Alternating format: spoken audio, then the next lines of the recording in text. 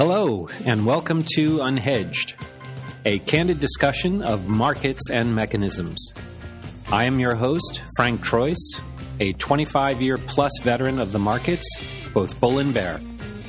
Joining me on the show are market participants ranging from hedge funds to fintech, and as diverse and eclectic a group as winemakers and priests. All of us, like you, asking the same question we all do when we turn on the TV nowadays. Why? Unhedged is a weekly podcast and on occasion a bi-weekly podcast based on the subject matter. You can subscribe to Unhedged through iTunes. As always, your feedback is appreciated, both good and bad. So let's get started. Today's broadcast is brought to you today by Oracle. Oracle helps customers develop roadmaps, migrate to the cloud, and take advantage of emerging technologies from any point. These include new cloud deployments, on-prem environments, and hybrid implementations. Oracle's approach makes it easy for companies to get started in the cloud and even easier to expand as business grows. For more information, go to sohocap.com/unhedged, and we can provide free cloud credits to our listeners. And glad that worked out fine. And again, the advantage of the system is that it can pick you up locally. So I think the audio quality will be a lot better than what we're experiencing. Okay, give me a second. I'll jump right in. I'll just create a small silent break just so they know there's a piece here.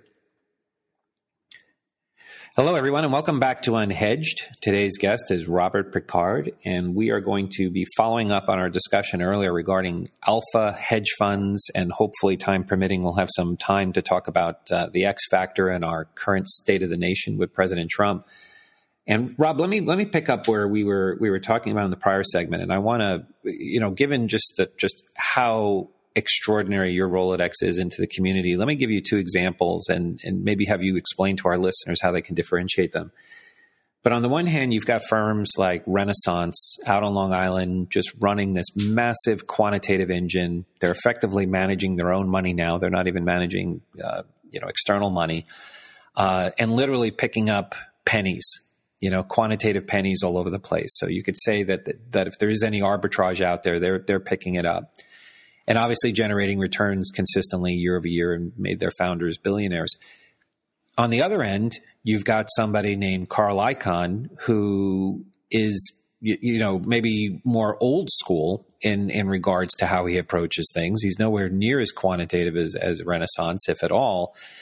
And yet he's still able to generate outsized returns. So how does an investor, as they're looking at this, how do they reconcile, both Carl and Jimmy are both older guys, but you have these two older gentlemen consistently generating, consistent alpha, yet their approaches are diametrically different in terms of how they're coming out of it. And how is that sustainable? Great question. First of all, you just cited probably two of the great examples of great money managers who come at the market from a very, very different angle. First of all, Renaissance Technologies, Rentech, which was founded originally by Jim Simons, several others, Robert Mercer, who recently has resigned. What was fascinating about that firm was these were academics and researchers in speech pattern recognition. And they basically adopted and took that speech pattern recognition and ported it over to the financial markets to try to generate or recognize patterns in financial markets and in behavioral finance to generate returns. And their strategy has evolved considerably. They have their own proprietary money that's managed in their medallion fund, which is only open to employees currently. But they actually operate now, they run billions of dollars for third parties in a traditional long-only quantitative strategy.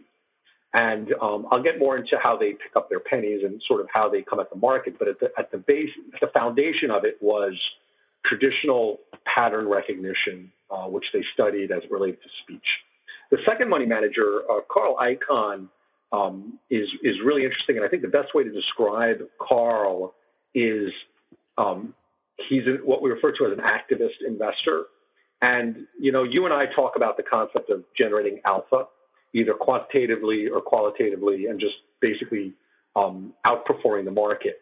What's unique about what Carl does is Carl doesn't generate alpha. He creates the alpha himself. And think about this, how brilliant it is. He basically goes in, looks at a company, looks at typically a company that's undervalued or with very bad management. And this is where really my philosophy in investing money on behalf of investors, I always say it's about people. And what Carl basically does is he looks at a corporation, and he's done this over the past 30 or 40 years, looks at management, identifies poor, if not terrible management, basically goes in as an activist and replaces the board, buys shares, and ultimately, actually it's the reverse, buys shares and then looks to replace the board and ultimately bring about change. That change typically rationalizes the company and ultimately results in significant stock price appreciation. And that's where I refer to as creating alpha, where he basically became an activist and he basically brought about the change and basically brought about the increase in stock price. And that's just a fascinating strategy. Now, it sometimes can if other shareholders don't agree with you, it can turn against you. But I've got a great anecdote for Carl. Do we have time? You want me to share the anecdote? Yeah, no, please. I've got a great anecdote of a friend of mine who ran a distressed portfolio and was the chairman of a restructuring committee on which Carl was part of the investor base. And I believe it was Carlyle, Carl, and a number of other large firms that were alongside him. And he was chairing this group, and they were looking to restructure the firm. And Carl was being very difficult and wasn't agreeing with them as to how he felt they should rationalize and the changes they should make. This friend of mine who was the chair of the group made changes, got buy-in from everybody, and Carl said, listen, I would prefer to see this company go bankrupt than agree to those terms. Huh. Everyone in all the offsite meetings, they'd all go into sort of, after the meeting, they'd all go around and circle up, and he met with everyone, and everyone was like, listen, Carl he loves money too much. He's not going to lose $100 million. He's not going to allow this company to go bankrupt. And ultimately, they thought they had a very strong hand, and this is very much similar to playing poker. They thought they had a strong hand, and they went with Carl to the negotiating table. And basically, Carl ultimately did not agree with them and ultimately bankrupted the company. So Carl lost $100 million. And everyone around the table lost $100 million. Fast forward a year later, he was again on the restructuring committee and chairing this committee of a company. And Carl was part of the restructuring group. And he went to Carl and said, let's do this, let's do that. And Carl said, no, I don't want to do that. I want to do this. And he said, literally, he's never seen a group of individuals come around to Carl's view as fast, because now that they knew that Carl was not bluffing, what the result for Carl was that one time he lost $100 million, but for the next 10 years, every deal he worked on, he was the loudest voice at the table, and he ultimately got exactly what he wanted. And the profit and benefits that he won from that simple game of poker resulted in significant value add. And there was an anecdote that I think is extraordinary of showing, what big finance and what it's like to be with these big players at the table. Well, and to your point, that $100 million, you think about the credibility that bought for him in the market in terms of, when he says he's going to do something, he's going to do it. And I love how I can only imagine everybody's facial expressions as they got wind of the fact that in fact, no, he was willing to walk away from it and do that. And you bring up a really good point, because I mean, for the folks who are somewhat neophytes in the hedge fund community. So to your point, if they were looking at Renaissance, you would say to them, hey, Renaissance at the end of the day is looking at a price on a screen, and we're oversimplifying it. But they're really not going to go too deep into the human factor of what's contributing to that price. Whereas to your point, Carl's looking at that price in that stock price and saying, you know what, I can physically in person show up and do something to move this. So to your point, I think that kind of manifestation of alpha is actually a really, really interesting way to phrase it. Yeah, and it's an example of Renaissance technologies. They're looking at thousands and thousands of stocks, both buying long and going short, and they're playing, as you said, for pennies. I mean, very small amounts, and it all adds up to significant returns if they run their programs and they run their algorithms properly. Carl is just playing in 10 or 15 stocks at any given time, and has time to focus, has time to look at the people involved, who the players are around the table. And when he does make a meaningful investment in a stock and has a good narrative and a good story around it, it ultimately results in significant price appreciation and a value. And then what you have are all the piggybackers, meaning all the people who hear that Carl has invested, whether it's announced on Jim Cramer's show or elsewhere. It's publicly announced.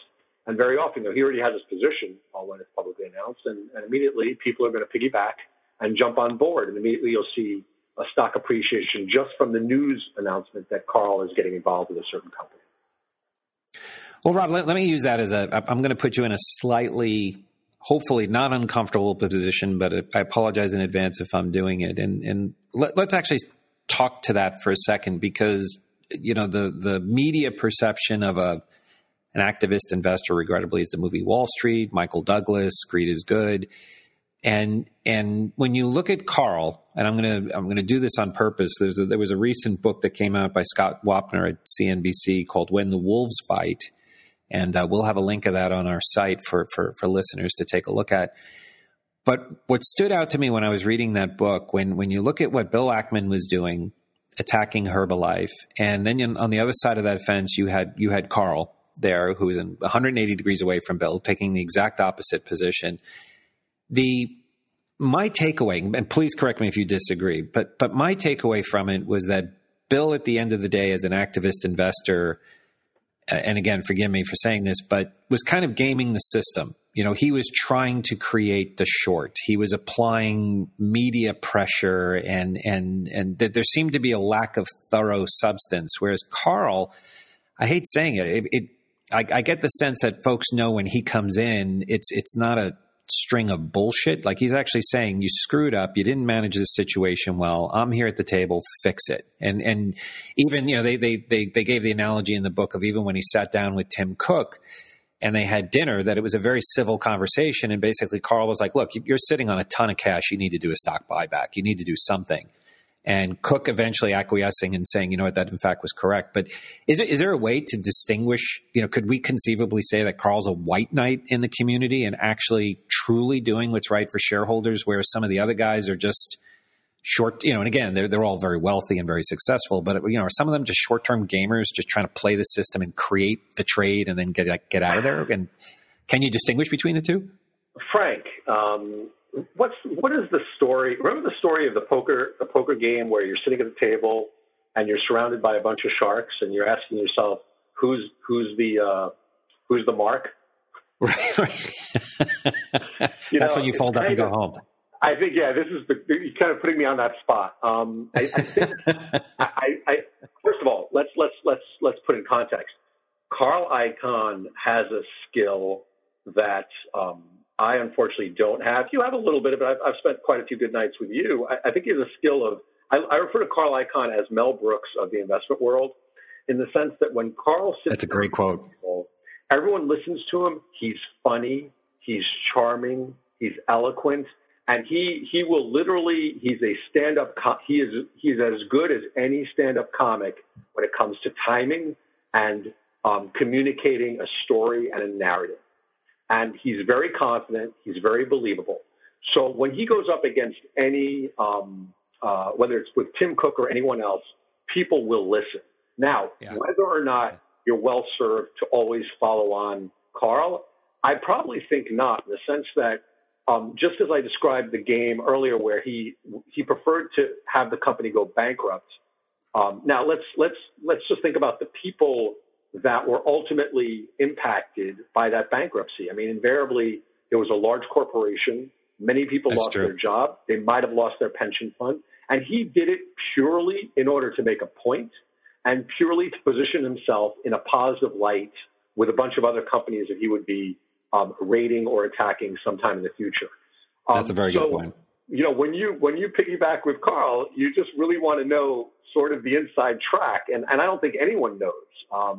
He recently got caught up. He appears to be one of the Donald Trump advisors, at least during the campaign and subsequent to the election. He was involved on a peripheral basis with certain areas of I think it was having to do with energy. I forgot exactly which area. But invariably, it was something that he was less experienced in, and it's sort of catching up to him, where there have been some negative news articles, and I'm not sure he was equipped, or I think he got caught a little bit in an area that he's not as familiar with.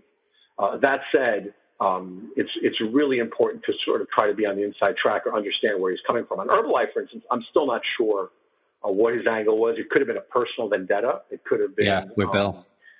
It could very well have been that there was another transaction that Ackman was bothering him on, and he was just doing it to give him a hard time. It's very hard to figure out what exactly the purpose was when you know and put in context with his past behavior at liking to play poker and sometimes will push hard for even a bad hand. Well, it reminds me of that show Billions, where I forget if it was the first season or the second season, but when they were talking about Axelrod at that level having the ability to see the full board. And I think you bring up a very good point regarding Herbalife. Was that in fact a single issue, or was there actually a whole set of other stories around that? And because to your point, there was a lot going on. We're both. And this segment was brought to you by Showtime. Now showing on a regular basis. That's right. Going to make that phone call shortly. Well, Rob, let's do this. Let's use Icon as a segue to the administration. And if you can, do you have time for us to take a quick commercial break with our proper sponsors, and maybe we can come back and talk a little bit about Trump? I welcome your proper sponsors and look forward to speaking again shortly. Perfect. So in the spirit of having a politically correct conversation, let's give our sponsors a chance to make us aware of their wares. And for our listeners, we'll be back with our third segment shortly. Thank you again for listening.